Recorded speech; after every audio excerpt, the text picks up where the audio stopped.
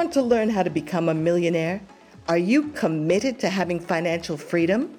To learn the secrets to building and managing $1 million business, whatever it takes? Because today the opportunities are greater than ever to achieve your goals. Welcome to How to Be a Millionaire. In this show, we are on a mission to educate and empower 1,000 new millionaires over the next 10 years through our nonprofit foundation at millionairestraining.org and through our fast-track implementation programs at millionairesacademy.com. I'm your host, Sydney O'Sullivan. Some call me the Millionaire's Mentor because I've been building million-dollar businesses for over 20 years. And in this show, I interview other millionaires in my network and get them sharing their best advice to create your big vision, discover your life purpose and legacy, build your dream team, develop a millionaire mindset, scale your business, invest for success, and manage and share your wealth and prosperity over the long term. I hope you enjoy the show.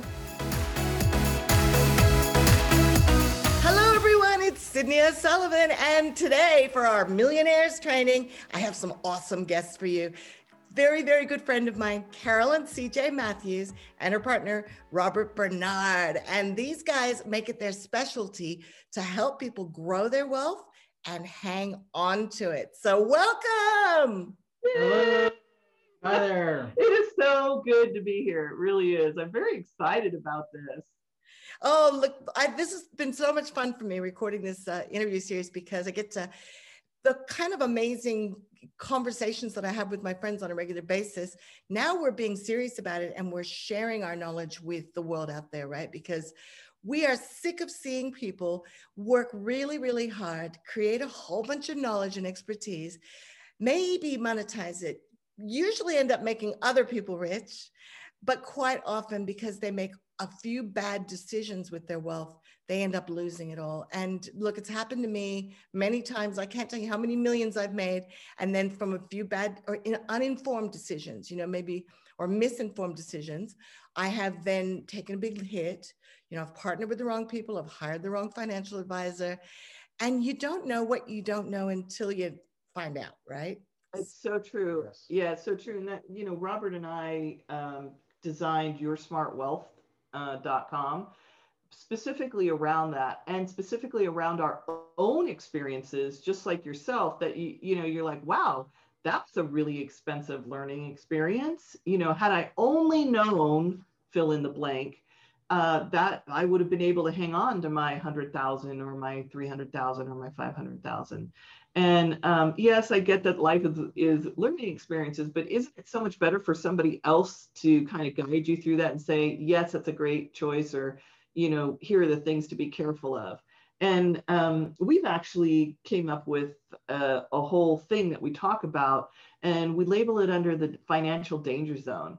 And so we can talk about those financial danger zones that prevent you a lot of times from moving up the scale, like from up to 6 figures. And then once you get to 6 figures, up to 7 figures, like what are those things that hold you back or create long-term problems for you that just, money is like a compound effect. Like when you have some, you can make a lot more with it. It makes it easier. It's just that as you level up, what we have found is that you have to have a new set of knowledge. Yeah, we find that a lot of people are still getting middle class advice, even though they're moving up into the 6 and 7 figures. Like they still have the same CPA or the same attorneys, right? And they're not really getting kind of what we call the secrets of the wealthy, which really know how to handle we call them the 5 financial predators. We don't hold back on how dangerous they are. Like sharks. Yeah, because CJ and I, we both have experienced the financial predators where they've come in and kind of wiped out our wealth and our gains and stuff. And, we've just taken our last 20 years and basically taken all of our knowledge and all of our experiences and kind of put it into our program.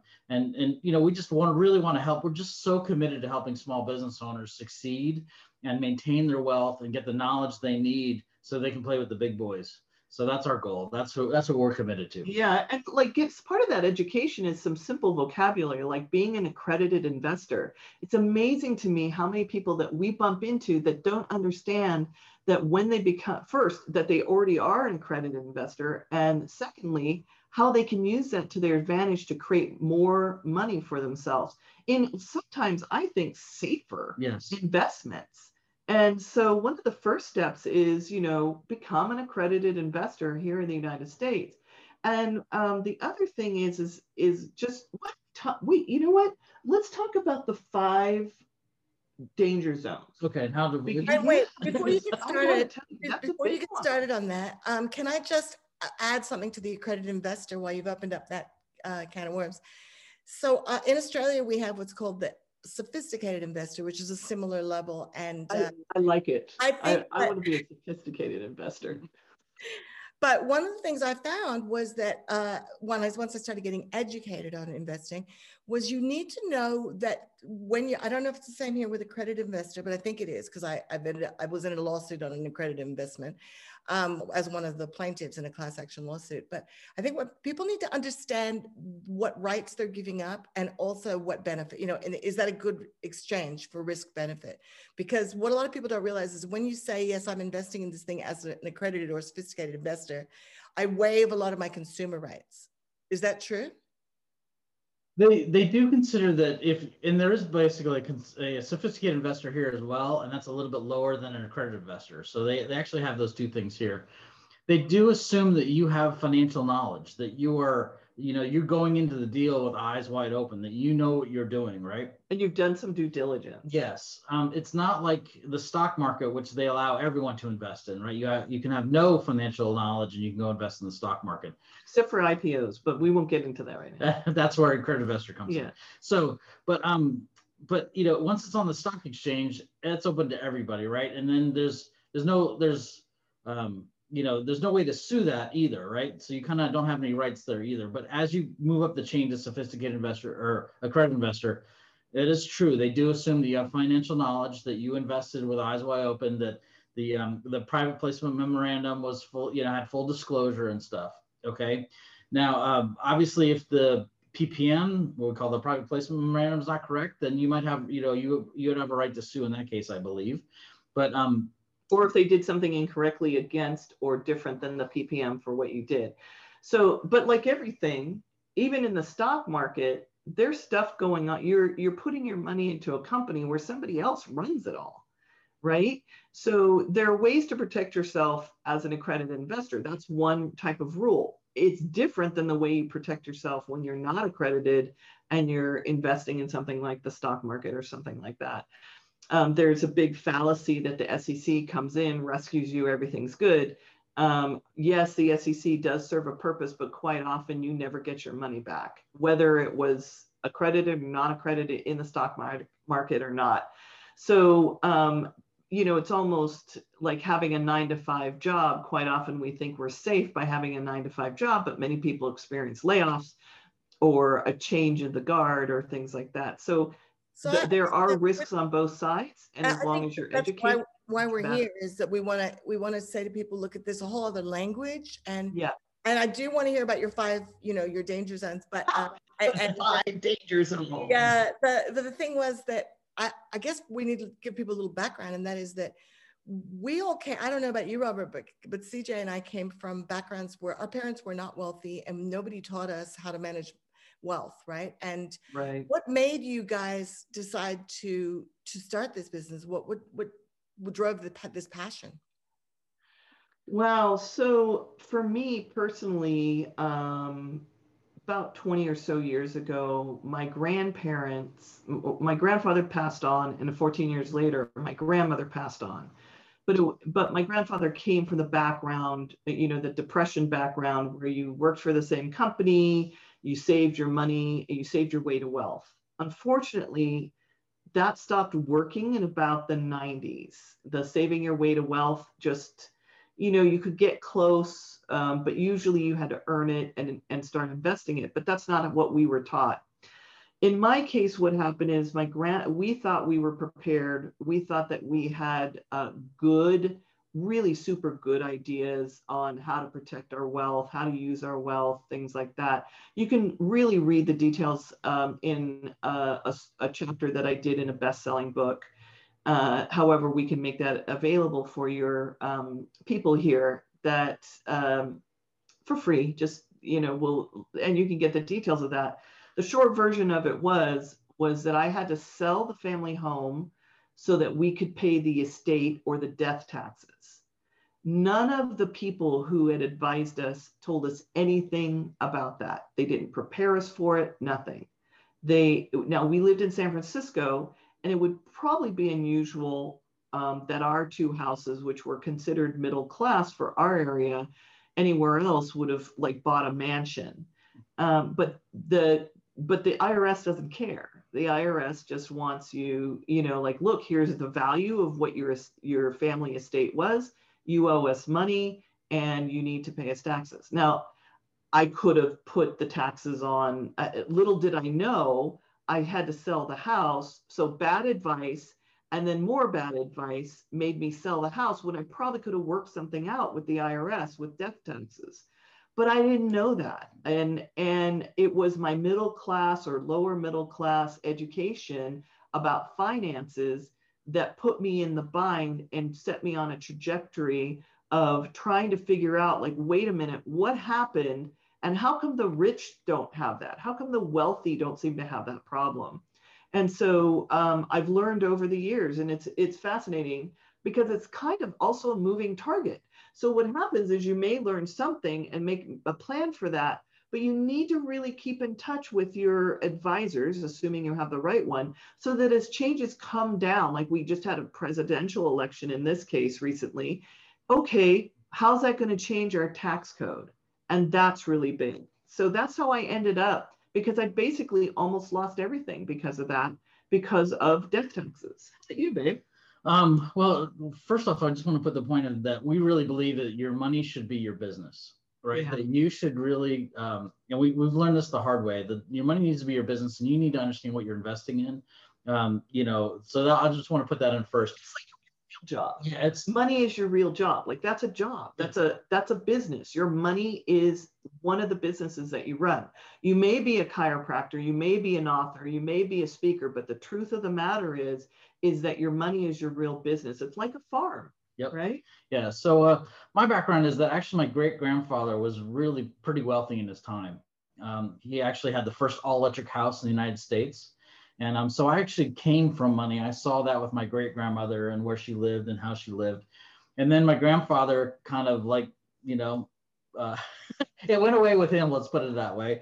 And my dad's like, oh, you need to go you need to go to college, you need to get a safe job and all this stuff. And so within just a couple of generations, right, like it had gone from being fairly wealthy, where we were probably set up as a family to do pretty well, to almost nothing. And then I as I say, I was smart enough to be a rocket scientist, but stupid enough to be an engineer is my life saying. I was at Cessna Aircraft Company and I read Rich Dad Poor Dad, and I just realized one day I couldn't be an employee anymore. I was really destined to be an entrepreneur, and that's kind of how I got started in this. And then I got into real estate and helped about 100 families go through foreclosure and really kind of had all that going. But I got bad legal advice, and the 24 houses that I'd taken over just disappeared, and all that income with it, went away as well. So I think it's really, look, I grew up in San Francisco, a very hip area, but not rich at all. My mother was a teacher. We lived in apartments, things like that. And, but Robert was raised kind of on the opposite end. But what was fascinating is that all the other people around him were wealthier. So this is sort of a mindset issue that I think a lot of people need to understand. He never considered himself well off because the other people around him were multi-millionaires, yes, instead of just being multi-millionaires. But if you hear his story, it's like, oh, we flew our plane to go skiing for the weekend, that kind of thing. Oh, our vacation home, oh, we went to Europe, things like that most middle-class people don't experience. Now, travel, when we were young, travel was a little more challenging, right? Yeah. Nowadays, it's like people get on a plane like it's a bus. But for him to be raised that way, you had to have money. They had 2 planes in the family. So I just find it fascinating when he tells me his story of his perception, and I tell my story of my perception, and then we talk to other people where they're like, well off there, buddy. Yeah, I did okay, but none of that was passed down. I Exactly. agree. I So agree this is that the other thing. who you're raised with, or how you're raised Yeah. with, can really affect your mental state and your whole relationship with money, right? Yes, exactly. I grew up in Hong Kong. My parents were, my stepfather was my dad actually was an entrepreneur, and he'd left when I was young. So I didn't know him until later in life, but he would take over companies for $1. He'd get paid $1 a year, and he would turn these companies around, and he became a multimillionaire. But I wasn't raised with him. So I got some exposure to him later in life. Unfortunately, I didn't get to spend enough time with him to really learn his skills, but I must have inherited some of his entrepreneurial spirit, through the DNA. And I think it's DNA. I agree with you. My father was a total entrepreneur. Yeah.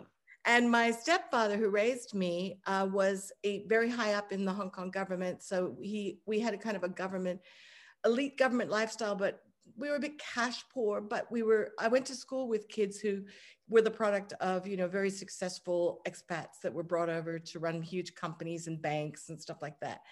And so I had an exposure to a lot of wealth and a lot of entrepreneurialism at a young age. So when I met my husband, and he was open to us being entrepreneurial. His father was a doctor, so he was one of the highest achieving people in his family, but had come from a very poor background. We started a business together, and we bought and sold businesses, flipped them, ended up building this business, which we did IPO on the stock market, and became very wealthy. And since then, we've gone on to create lots of other businesses together and separately. But what's been interesting is seeing how our children have, because they've been raised with wealth, they have a completely different mindset around money, right? But it was very challenging when we were initially raising them, because we didn't have any skills to know, we were the first people in our family that we knew of. As I said, my father was doing it, but I didn't really have a relationship with him. But to actually have to deal with things like, where do you say no to your kids? Do you buy them everything they want? Probably not a good idea, but we don't know because we've never had any experience with this. We were raised with a lot of our experience was we can't afford that. It was like not in the budget. Well, when you don't have a budget, then what's the conversation, right? Yeah, and even when the kids were little, we were raising we were actually putting everything we made back into our businesses.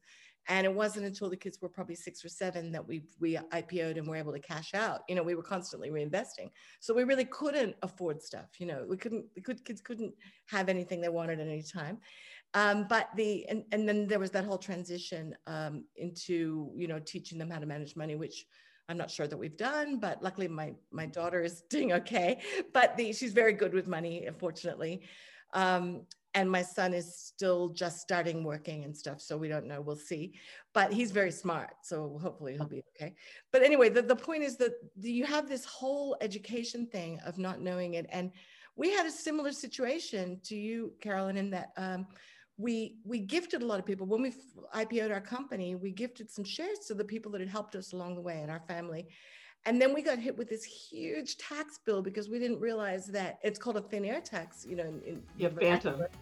Yeah, because it was as if we had sold those shares. So with this huge tax bill that we had to pay, and we didn't have the cash to pay it, right? So, these things can happen.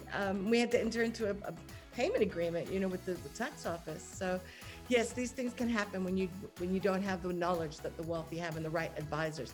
Hi, this is Sydney, and thanks for listening to the show today. If you liked today's episode, please let us know. Hit the subscribe button so you can get updates on our new episodes. Leave us a comment or review. We love all of your feedback. Share the show with your friends, and most importantly, come introduce yourself at our free online community at millionairestraining.org.